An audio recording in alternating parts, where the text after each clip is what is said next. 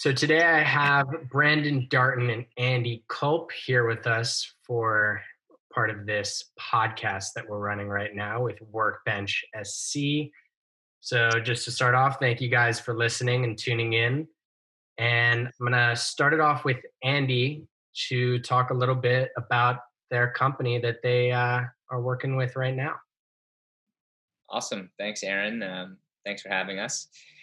So the name of our company is Heli. We are a travel marketplace and software business. But the business started in 2016, basically out of passion for the space, as well as after we had identified a clear issue and problem that we felt positioned to be able to solve. So the quick story is I had been working prior to Heli at CMH Heli Skiing, which is the biggest heli skiing operator in the world. And I was a salesperson for them in New York City, and I had a tremendous amount of success. I learned the market, but I found that the sales process and the transaction process, it was just totally archaic. Nothing was online. Everything was totally analog. And it just didn't make sense in a world where Airbnb and e-commerce and what have you was just commonplace. And so further, I was handcuffed only working for one operator, and it was just a clear opportunity to build a marketplace because there was no centralized price discovery platform or booking platform for customers. And then the other side, operators were tremendously archaic with their operating software and infrastructure. So the long story short is we built a very simplified one-stop shop for operators or sellers to list and manage all of their inventory for customers to book on our marketplace, and then a suite of tools to manage day-to-day inventory, calendar, team, guest forms, online payments, invoicing, CRM, things like that. So on one side, if you just for making it easy, you've got an Airbnb type marketplace where customers can now book heli skiing, but also now we've expanded over the years into many different categories: kite surfing, scuba diving, safaris, fly fishing, mountain biking, and much, much more. And then on the other side, you've got sort of a Shopify, which is a management software for these operators or sellers to manage all their stuff. So that's the medium length description of what we do. But if you have any questions or think that it could be more clear for your audience, please dig into it. So I think that's a great opening. There are a few questions to dive deep into how you guys continue to grow and the different stages. Before we do get into that, I'd love to hear, before Heli, for either you and then Brandon, just a little bit about more the background of yourself. And Sure. I'm 34 years old right now. I was born just outside New York City, in Tarrytown, New York, to a big ski family. So my family had a house up in Stratton, and my parents racers and my uncle racers, and I kind of grew up in that world. But spent most of my life in Connecticut, in Darien. Graduated from Darien High School in 2003. Was always a hockey player, lacrosse player, and recreational skier. Went to Colgate University, where I studied economics and math. Graduated 2007. Was gearing up to do the whole Wall Street investment banking, sales and trading thing. I did the internship between junior and senior year. Was definitely feeling the pressure that one may feel to do that, coming from the Northeast, going to school like Colgate, where, people seem to be on that track. Maybe it's the same for USC, or I'm not sure. But so I was going down that path and graduated 2007, and I was doing another internship with the banking group in Greenwich. And that was a mortgage securitization business. And that was the front row seat into the subprime mortgage crisis of 2007 that started in 2007, which obviously crippled the economy. It was devastating for the financial services sector.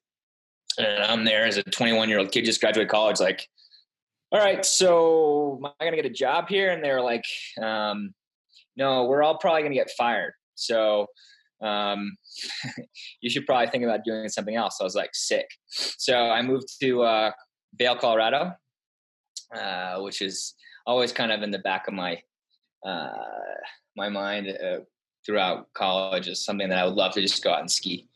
So I was like, let's just do it. So that was really critical for, I'd say solidifying the ski branding and eventually coming into the foundation for Heli. But I spent 2 years out there before I wanted to make some money, get some real experiences. And I went back to New York and I started trading at a big investment bank in the emerging markets program on the emerging markets Latin America desk. So I did that for 4 years at the bank. And then I did another year at a brokerage shop before I finally decided I needed to do something more entrepreneurial. But the beauty of it, I did love taking risk in the market, and I was making a decent amount of money for a 24-year-old kid. And I spent all my money on ski trips, going heli skiing in North America, South America. I was always the guy that all my friends looked to put together trips. All the people, clients or brokers in the market are always trying to go skiing with me. So I started to cultivate this network of people that looked at me as a skier and someone that was an expert in the space. So fast forward now, 2012, I'm getting out of the market. I need to just, work for myself or do something more creative. I couldn't stand the corporate bureaucracy of Wall Street and a big bank or brokerage at the time. So I said, let's do it. And I left, but at that time it was serendipitous. I got recruited by CMH, which was probably the most important piece to kind of bridging the gap between this kind of personal passion that I had, this branding that I had, and kind of a stepping stone to really getting into an industry that I didn't even think about, as building a career in, but presented an amazing opportunity with an amazing brand. And obviously heli skiing, I don't know if you're obviously a skier, Aaron, but for any of you, the folks listening, if you're a skier, heli skiing is definitely, in my opinion, the best type of skiing you can do, and it's highly addictive. So for me to be able to work for a company that basically invented that sport, essentially that was the kind of foundation. I will say that prior to starting Heli, I had done everything under the sun to make money to try to survive and hustle. CMH wasn't paying my bills full time. It was just a great way to make some money and go heli skiing. But I ended up, working as a freelance, social media and marketing guy, building websites, doing, Instagrams, running email campaigns, all that jazz. Got linked up with Compass, which is an amazing growth story. So I got recruited by a sales team there to kind of run all their marketing. And then the company blew up in front of me while I was just hanging out working with this team. And then I got invited to be an agent. So I became an agent selling real estate. So I guess to sum it up, because I can't keep going on before I pass it off to Brandon, but I'm a hustler. I like to ski. I like to shred. I'm a risk taker. That's it. We can get into it later. Brandon, take it. That's awesome. Thank you for sharing all that. I guess a quick bit of backstory, Aaron, to start things off. Similar to Andy, I grew up skiing from a very young age, as well as a lot of other outdoor sports. I grew up in Michigan. I ended up going to Michigan State for college, where I played on the basketball team for 2 years. So I have a lot of basketball or athletic analogies that I'll use as pertains to business, because I actually think that I learned more from basketball in college as it relates to business than I did from the classroom. Similar to all the different programs you guys have at USC outside the classroom. I think, I would encourage everybody to do those, because I think you're going to learn more there a lot of times than even in class. Again, a little bit similar to Andy, tried to take the corporate route right after college. Didn't even last as long as him. I think I lasted 6 weeks before I moved to Aspen.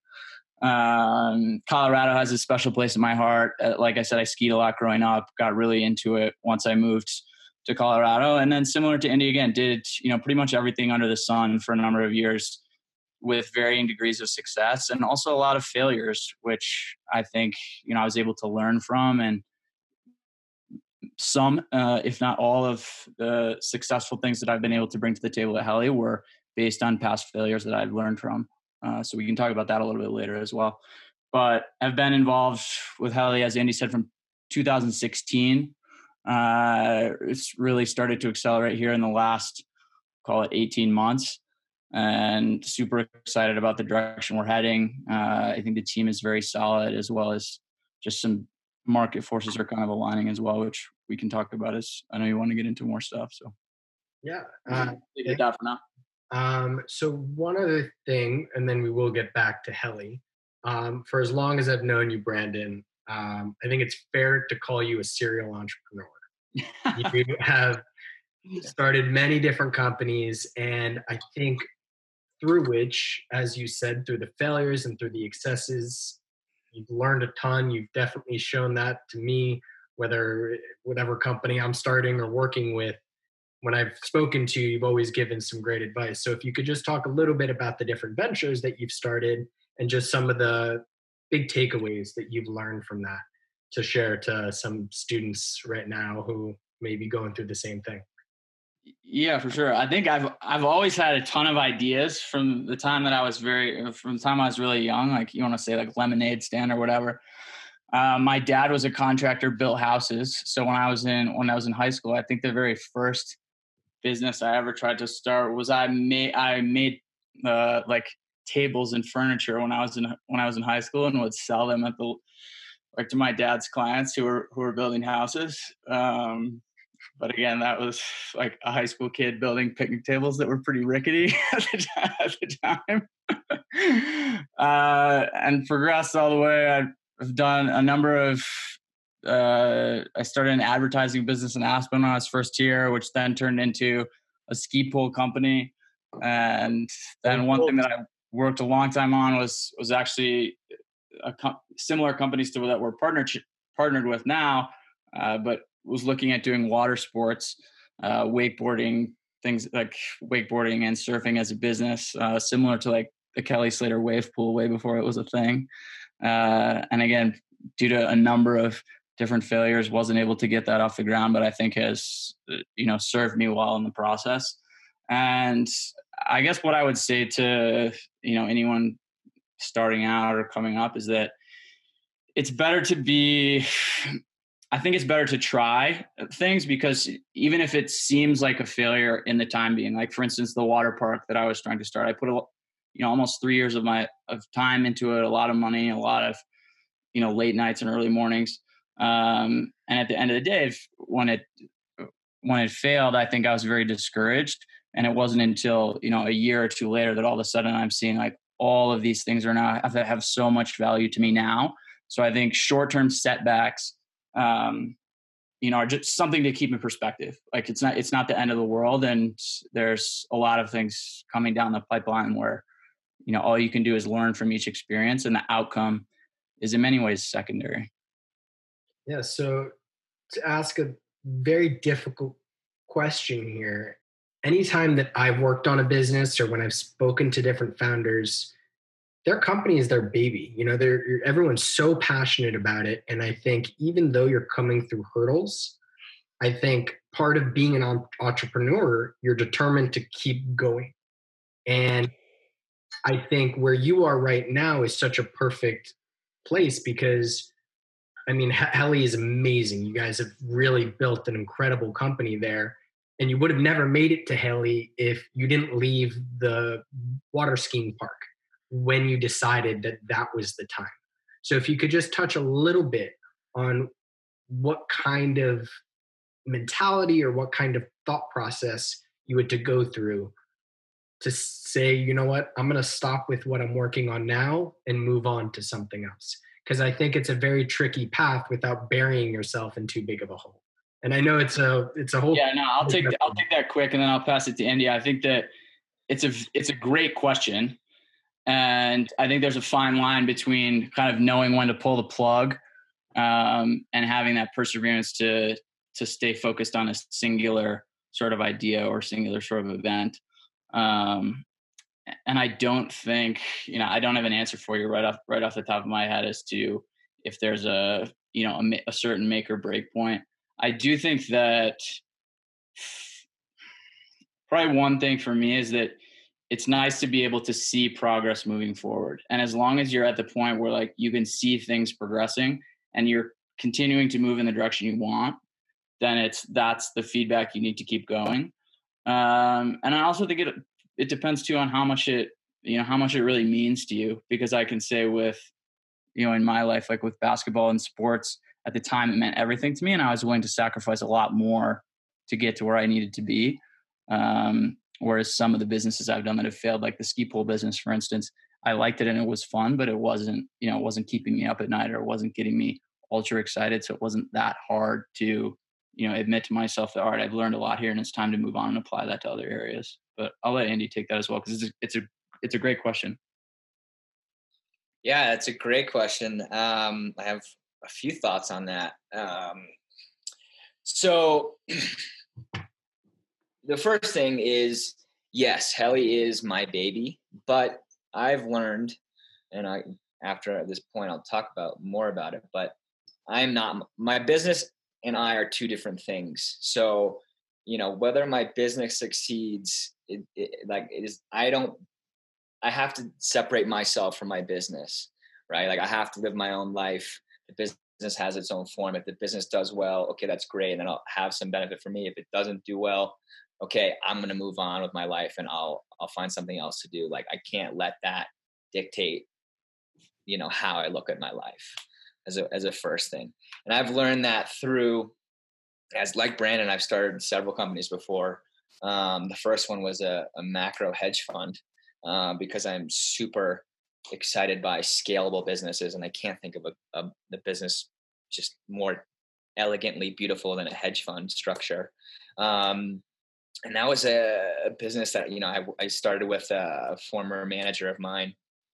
We were a great trading team, and we worked together at the bank, and we decided to kind of move on and do this.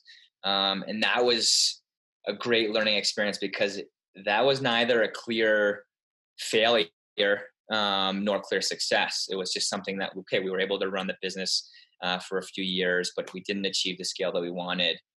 And it would have almost been better for it to be a clear failure, right? So there was a clear moment when I should have moved on. And I think if I look back, I probably carried that position for a year or too long. 2 years would have been appropriate. 3, which is what it ended up being, was a bit long. And I ended up kind of going through some personal kind of trauma. Just going through that as a first-time founder is very, very difficult. But that was honestly the most critical experience that has now allowed Heli, I think, to succeed. And then as for the point at which, when it's clear that you have to go all in on a business, that to me is only market driven. And that is market feedback. That's not, oh, I'm ready because personally, like, I just want to be an entrepreneur now, so now it's my time. No. If you do that, you're just setting yourself up for failure, I think. You have to be responding to a clear market need, and you need to be, because it's a lot of risk to start a company. You need to have a lot of conviction in your ability to immediately gain traction. And that's what I learned from that first business. And that's, I think, like Brandon and just the guys that we started the team and the business with, we've all, had our failures. And so we've all looked at the business very objectively since the beginning. And honestly, when the business started, like, I was mentally like, I'm never starting another business again. But because it started happening and we just started screwing around and the feedback from the market was clear, that's what gave us the conviction to take the risk again. Awesome. Thank you for that. So to bring it back to Heli now, want to discuss one thing about Heli, and then to finish it up at the end, we'll talk about the timing that we're in right now with the coronavirus and the changes that we can make. But specifically with Heli, you mentioned earlier that Heli now does kiteboarding. You guys go on a bunch of different adventures, and it's all over the world, extreme sports. But in the beginning, what I remember was that it was just simply a heli skiing company. And I know that companies that we work with at Workbench or other people at USC, when they start a company, they want to conquer the world. They want to do everything. But it's important to focus on one thing at a time. So what I want to ask you specifically was, what kind of internal choices as a team did you guys need to, or when you guys came together and decided that it was the right time to expand into other markets? I think that as far as it being the right time to expand into other markets, it was really dictated by two things. The first would be the customers on the travel side, whereas a lot of people who enjoy sports like heli skiing or snowboarding also like things like surfing or fly fishing. And we had built a reputation for being able to send people to, the best ski resorts, to where they then started to ask us for recommendations on the summer side of things or other sports. So that was kind of just a natural progression for us. And then on the other side, on the operator software side, we see that lodges who are conducting heli skiing operations usually have guides. They usually have a chef. They usually have lodge manager and a small number of rooms, as opposed to, like a giant hotel, so to speak.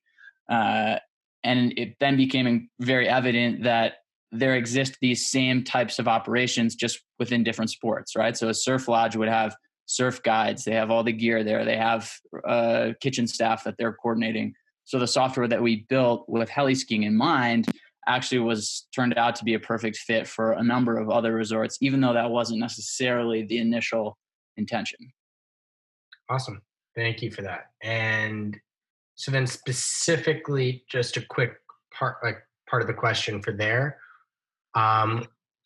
Was it your initial intention to kind of get into all those markets, or was it more on hearing the customer feedback and listening to, as you said, talking to the hotels and noticing that trend as you went along? Or was it something just at the start you kind of foresaw? So great question. So I think this is very similar kind of to my answer to the last question. Like everything in a business, I feel, and I think Brandon and our team would largely agree, that there's always kind of a response or an anticipation to a need, right? So the first response was, okay, we're going to now be an independent sales agency for heli skiing, right? Because we had the edge. Okay, I was at CMH. Now we're going to go big. We're going to work with everyone. Fine. We just had a sales agency.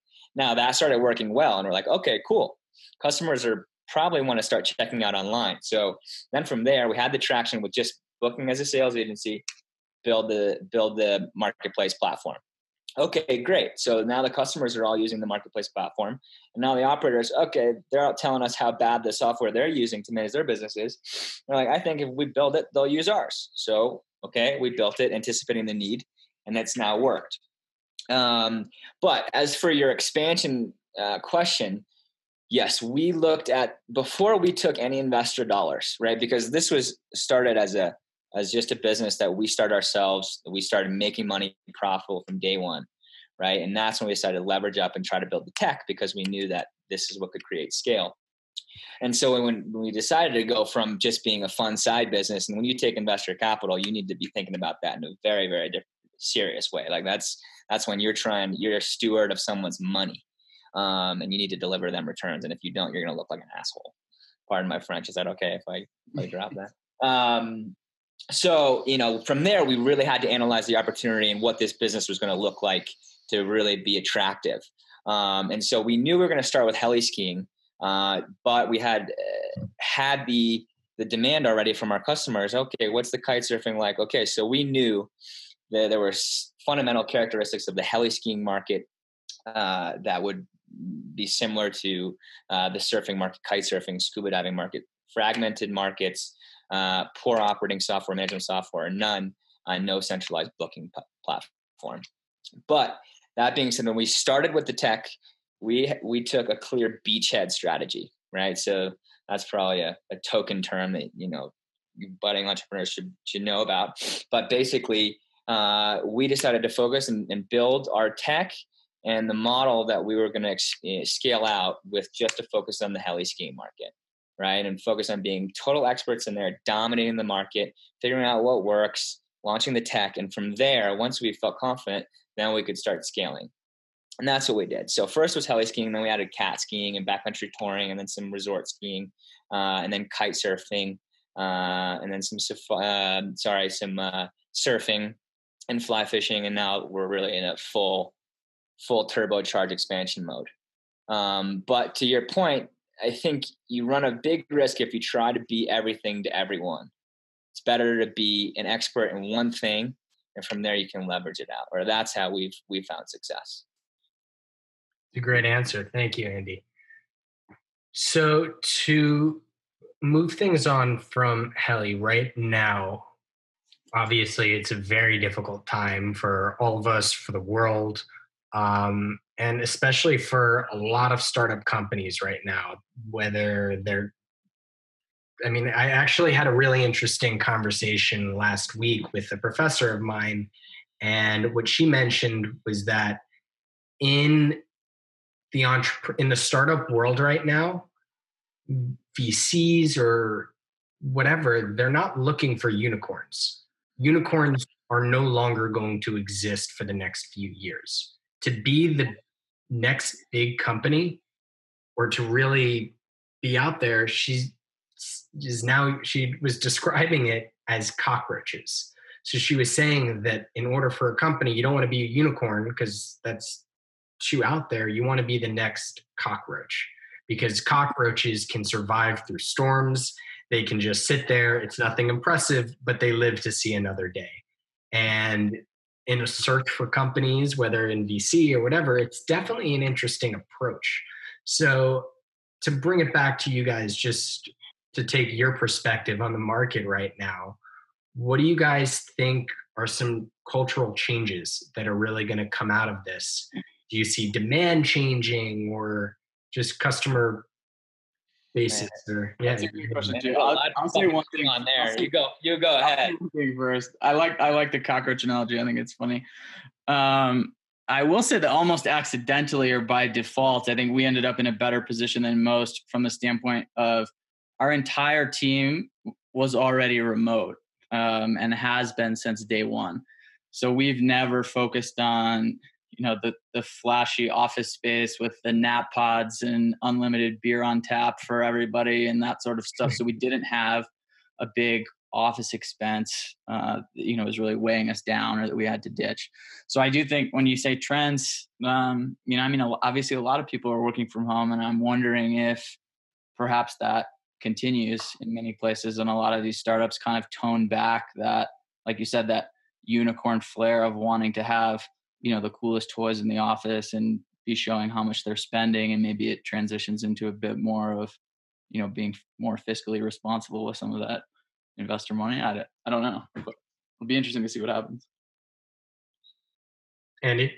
I have a lot. I mean, because you added a lot there between the professor and that. So the first point that I'll make, because you said this is a difficult time for startups, this is a difficult time for businesses across all, parts of the business life cycle, whether you're a startup or you're established Fortune 500 company, right? So,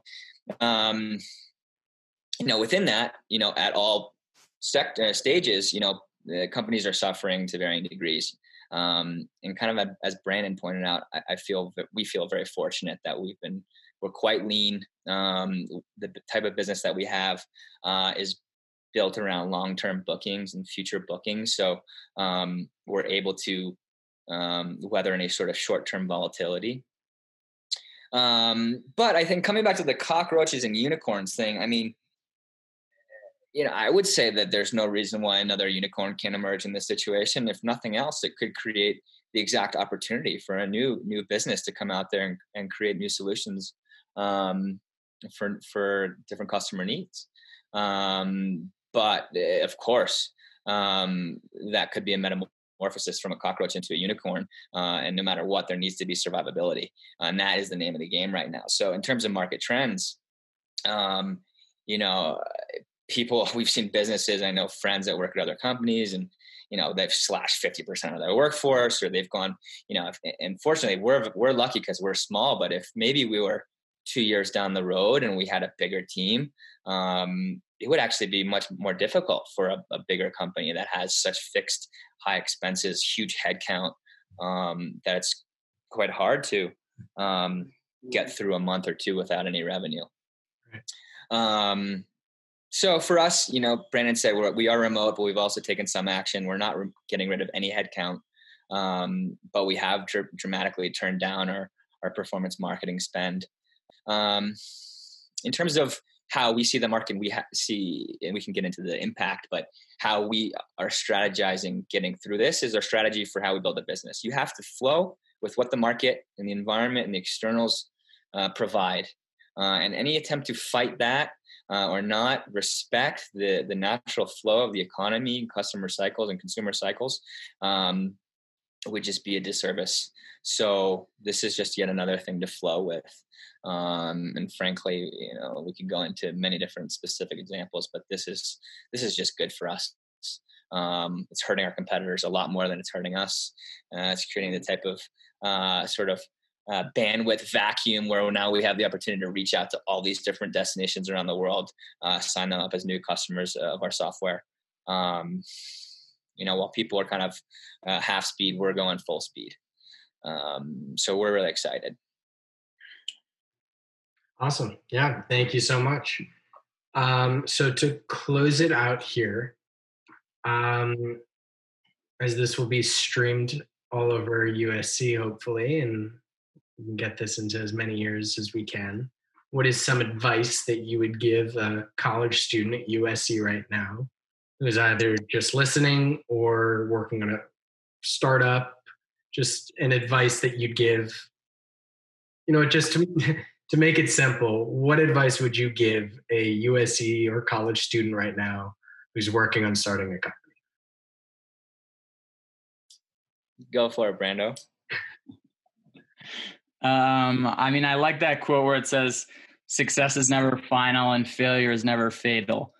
It's just what I would say to really sort of focus on, in the sense that whatever you start, it may be a success, and that's amazing. And if it is, you should continue to pursue that and continue to push it. But as we've now seen, it's never been more apparent than now.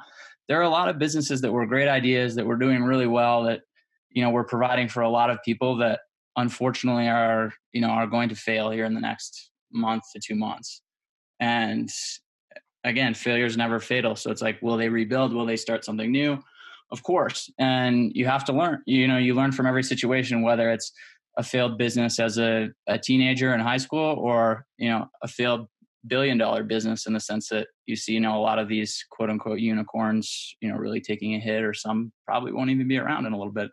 But I think there's always a silver lining, always something you can learn from and try and build and be better. And if you do experience any level of success, I think it also makes sense to continue to be humble, recognize that all the people who have helped you along the way, and that success never really is final, and that you still have to work hard every day and, continue to learn regardless of if you're at the top or the bottom or somewhere in between. Awesome. Brandon, that's some great advice. Thank you, Brandon and Andy, for taking the time and chatting with me today and sharing your journeys. And wait, I want to hear Andy's advice. Jump in and give some advice. Honestly, Aaron, I feel like this is really, we just scratched the surface here, man. I would probably keep it running, because otherwise I should go back and do this over and just be very short, succinct. I mean, if you want to keep going, we could keep going. We honestly haven't even addressed, how COVID is impacting things, and we haven't. But let's start with. Let's keep it going. Let's start with the advice. Let's start with the advice, and we'll go back into it. Okay, so look, at the end of the day, if you're coming out of college right now, that's kind of how I'm framing this question. I've had a lot of. I'm 34 years old now. I've been working on being an entrepreneur for 7-8 years now. And it's been, I've crawled through shit to get to where I am now, which is, finally comfortable enough with no credit card debt and ability to pay my rent on time, so you have to be prepared to suffer. And if you think that it's going to be easy, you will be humbled very quickly. And if you are not prepared to suffer, then I'm not sure that being a founder or starting a business is for you. That's the first thing. Second, cash is king. The first thing, when someone comes to me, younger guy or a gal comes to me, is like, I'm thinking about this. I want to quit my job and start this company. And I say, you keep your job and start the company on the side, because cash is king. You need to have money. You can't just, I'm going to just quit my job. And that's what I did. I was the asshole. I was like, I'm going to start a company and I'm going to quit my job without having built the next company up to being in a position to pay me.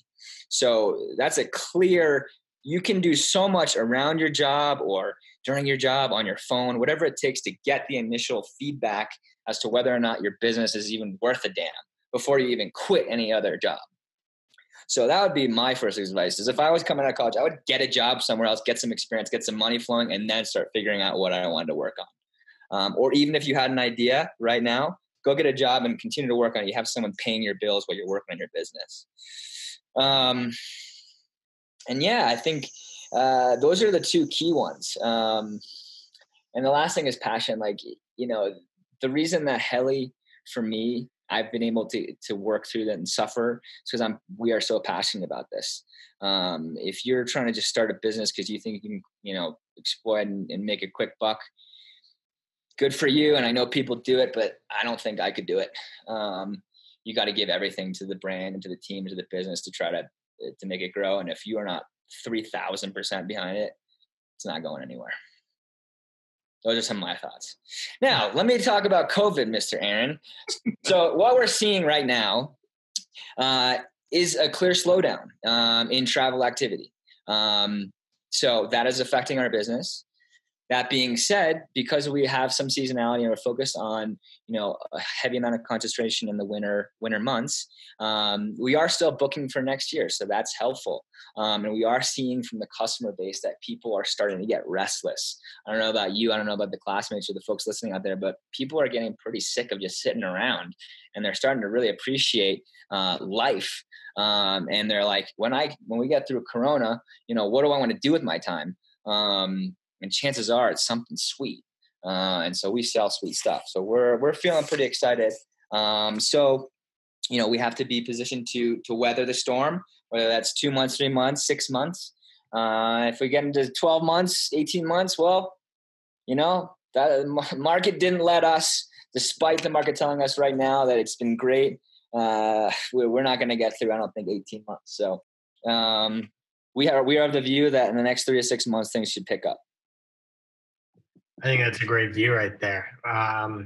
And yeah, I actually would agree with that. I mean, it's definitely a good way to think about it. I think the market, there are a lot of people that are just sitting at home wanting to think about how to make the most out of their lives. And I mean, I've never been on a heli trip. I'm still waiting on organizing the dates with you guys. Looking forward to that. But yeah, I think it's just very important to maximize all of that. And I mean, that does sound awesome. And I'm happy that your future view isn't as impacted I think that's a good view to take. Would it be fair if I asked a question that I'm curious about, kind of coming from your perspective and your generation? Like, what are kids, juniors and seniors at USC, like, what is their thought process right now? What is their response to Corona? Or what are seniors that are graduating like next week? What are they thinking? Like, or what industries are they interested in? Does everyone just want to be in tech now? When I was graduating, everyone wanted to be a banker or a trader. What do kids want to do? So I think it's a loaded question, but I think that right now there's just a real freeze, because I think, at least from the people that I've been speaking to on a weekly basis, you go through your entire life with this set trajectory, and you say, you're in middle school, you're looking forward to high school, and in high school you have to do well to get into college, and in college you're doing well to figure out a job. And now the world just froze.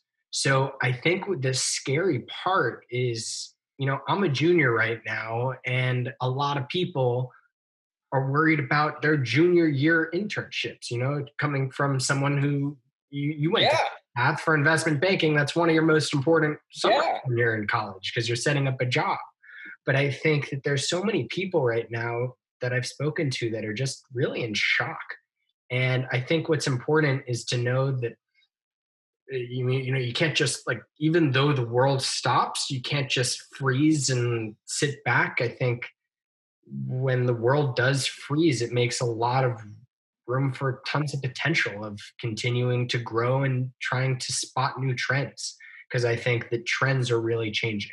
So to get back to your question specifically, with what industries are people interested in, I mean, at USC, there's interest in investment banking, a huge crowd around entrepreneurship.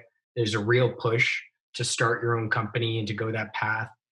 So entrepreneurship, distinguishing that separately from startups, right? So entrepreneurship, basically kids coming out of college that want to start a company and run a business. Yes. Got it. I mean, I'll just put this on record. I think that the majority of that is just going to end in tears. And that's fine. And that's good. But I think the ultimate key to success is experience and expertise. And, especially in the business world, when you're talking about money and transactions versus, papers and grades, it helps to have some experience. That being said, every entrepreneur should go for it. So yeah, no, I think that's a good point. But I mean, you're right by saying experience is everything. I do have a lot to learn at my age, and I think that's great advice to students right now. Look, I mean, I think it's also that as long as you can find, I mean, there's a lot of podcasts out there and everything on mentorship, but never is that more important than if you're a young person starting a business without that experience from learning from your coworkers and other things. So, like, especially with the whole COVID-19 coronavirus, I think you probably are going to see a lot more of your classmates thinking about starting their own businesses and getting into it. And I don't think that inexperience is necessarily a horrible thing if you seek out someone who you really trust, where you can continue to learn once you're out of college. But like Andy said, I think everyone's going to make a lot of their own mistakes, and some of those are going to be, some are going to end in tears, some you learn from. But I think finding that sort of mentor, whether it's through an existing business that you're working for or through an outside person that you trust, whether that's a parent or, just a teacher or a professor or someone within the space, I think is really important to find. Yeah. Aaron, how is your experience this semester with all online classes compared to when you're actually on campus? Like, certainly there's positives and negatives, but what's your sort of overall thought? So my overall thought is, I think it really depends on the class that you're taking. I take a marketing class, like I'll give about 3 examples. One is a marketing class that I'm taking. And in terms of that, I think I learned fairly well from the slides, from being on Zoom and hearing the teacher lecture. Not much has really changed from that. Now, another class that I'm taking is digital tools for design. So Design 203. And in that class, I'm learning about InDesign, Photoshop, and Illustrator. And that one, I find it way more difficult over the phone because, when I'm sitting in a classroom for 3 hours, and if I'm having a problem, I raise my hand, my teacher comes over, he shows me on the computer, he gives a demonstration. It's way more interactive versus just sitting there watching a computer screen for 3 hours. Now, they're just different changes. Like, I was fortunate enough that my teacher actually took an hour out of his day on Sunday, Easter Sunday, to help me with that. And it was just a one-on-one chat. So he was sharing my screen and he was teaching me all that. And I was incredibly fortunate that he had the time and he was willing to do that. But, not all classes are the same. That's one class where there are 18 people. I have other classes with 80 people. So the teacher may not always have the time to do that. So I think it's a very difficult time for students because everyone does have a different learning style. I'm dyslexic. I'm a very visual learner. So sitting there behind a computer and just listening makes it a little bit more difficult without the ability to interact with the teacher. So that's my one take on it. And another class that I'm taking right now is golf, which obviously is that's a hard one to take online. Simulator's not set up. I mean, I have this little putting range behind me, so I do that sometimes in the background of my class. But well, in the spirit of kind of this whole entrepreneur thing, kind of challenging kind of status quo and trying to pick up on trends, What do you think happens if this goes on for another year and the kids that are now accepted for this fall semester for next year and they can't go? What do you think all the parents are going to think? Like, do you think people are going to be stoked to like pay whatever people are paying per semester to have their kids learning from home? Or are people really starting to reassess what the higher education format and cost structure and everything looks like? Oh, I completely agree with that. Like, I think there's a huge opportunity there. Yeah, I think it's going to change dramatically. I mean, I think that change is almost too large to see right now because, I think it would take a huge hit. I really do. There's so many people on financial aid where putting that amount of money and burying yourself in a hole for so long afterwards to get an online education at that point. Right. You could get an online education for free on YouTube. Right. Yeah. You can learn Photoshop and InDesign on YouTube for free. Like if at that point, right. So unless you're going to get that direct interaction with peers challenging you, professors challenging you, totally. Aspect, living on your own aspect. I mean, I wouldn't pay 60 G's for my, future son to go sit upstairs and watch his professor. I understand. But I mean, I do believe optimistically that school will return in the fall and right, things will start coming back to normal. But I think that, it's going to be a very slow walk back to our normal lives, if even ever. I don't know how much the world has really taken a hit.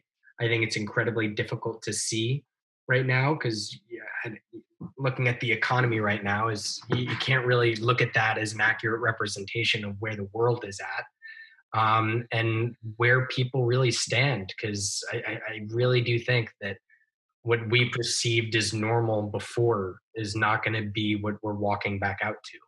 I don't expect to see a restaurant at full capacity for another 2 years, but do I think I'll be able to go to a restaurant maybe by the end of summer? Hopefully. I mean, things are going really slow. I mean, I'm also in New York right now, so obviously it's much slower there. But I think it's just an interesting time just to sit, watch, and learn. And I don't know. I agree. Yeah. I think it's an interesting just way to observe human behavior, like at an extreme.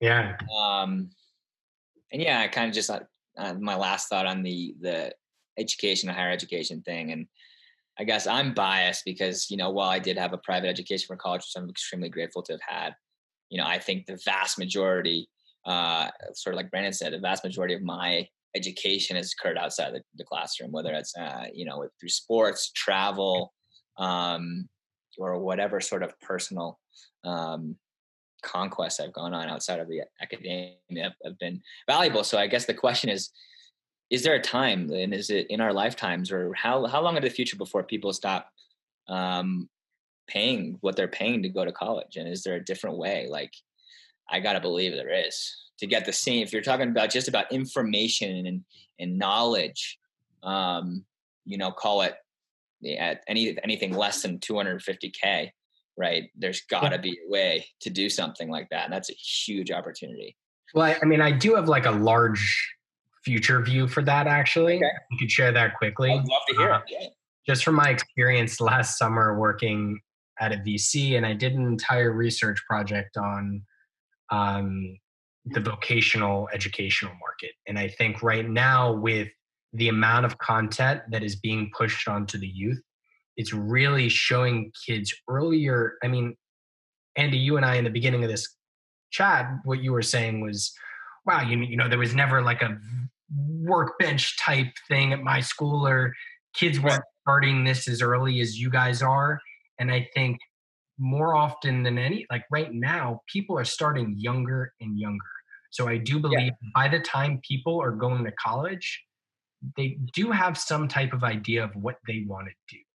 And when that's the case, I do believe that whether it's with ISAs, income share agreements, or whatever type of format of college payment would be, but I do believe that the vocational educational market will increase in our foreseeable future. Because I mean, like, I'm sitting here. I mean, not to bash on USC. I love USC and love my experience there.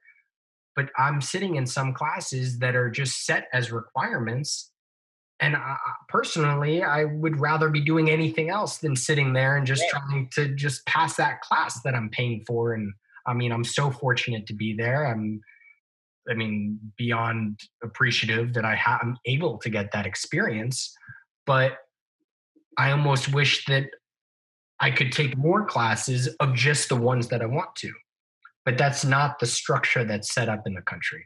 So my view going forward is I think that there's going to be a real increase in vocational schools, and a lot of more credibility will be granted to those. Because right now in a lot of industries, or you grow up and you just got to get a diploma. And I think that it's not just a diploma. It's because, I mean, I could come out and, you could be an investment banker, but what did you study? You were a history major. You're not learning books and finance.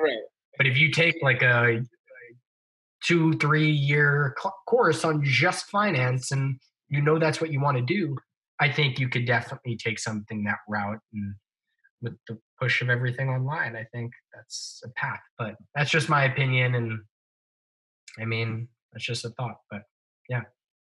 I think it's honestly like the decision to go to college. I think it's sort of like, I think it kind of comes back to that evaluation of risk, like in whether or not it's, like starting a business or building out the tech or going into a new vertical. It's like, is this going to maximize my objective?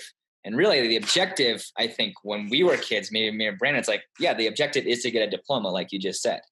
And now the question is like, I think people are starting to realize the objective is to just live a fulfilled, challenging and awesome life, right? Which is probably going to include some combination of making money and having friends and relationships. And of course, heli skiing, right? Right. And so now the question is, okay, do I need college to create those relationships, right? Where in a past world, like people didn't have social media or abilities to connect with people all over the world. So maybe, that social experience of college that 50 years ago, kids are now, as you said, getting it when they're 5 years old on Instagram or whatever, on TikTok. Like, so, and now to make money, like, do I need to go to college? Maybe I go to vocational school, maybe I go to trade school, or maybe I just, instead of taking that 250 grand, I'm going to use that to seed the business that, after 4 years of being a history major, I'm going to go start a fintech company and it's useless. So maybe I'm going to go do that. That's better risk. I don't know. That's how I would think about it. And I don't have kids, but I certainly don't. I would think twice about forking out over $250,000 for the experience that I think I had. It's just something to think. I think we'll see, I personally will see a huge higher education revolution in our lifetime. It's a sector that I would be interested in at some point, potentially. Yeah, that's definitely really interesting. And yeah, I could definitely see that as well. Well, and that's actually, I would say, a very interesting sector for a kid coming out of college to actually be able to address effectively, because they're probably the most front row understanding of where the current dynamics are, what kids just below them really would want, seeing the direct things that aren't working right now. Interesting. Yeah. Well, I'm happy I didn't cut you guys off earlier, and that's why I love these fireside chat style podcasts. Come on. You never know where it's going, but I guess this is time right now. But thank you guys so much for your time today.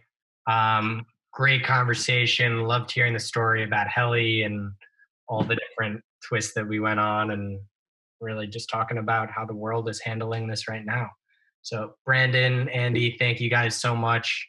Hope you guys are staying safe, and thanks. Yeah, man. And just please let all the folks know that if they ever want to talk more, they can reach out to Brandon and me anytime. We're happy to share our stories and make time for young entrepreneurs. It's important to have some support. Yeah. Thank you guys again. That's a very generous offer. And for sure, man. They can find you on heli.life. Is that right? Or heli.life. Yeah, they could just come and chat for us. Ask for Andy or Brandon. All right. Awesome. Yeah, great. Yeah. I guess if they ever want to, after this is done, go heli skiing or anything, they can Look to you guys. Let's wait till the travel ban is lifted. Yeah, we better get a job first and start making some money, and then we can talk.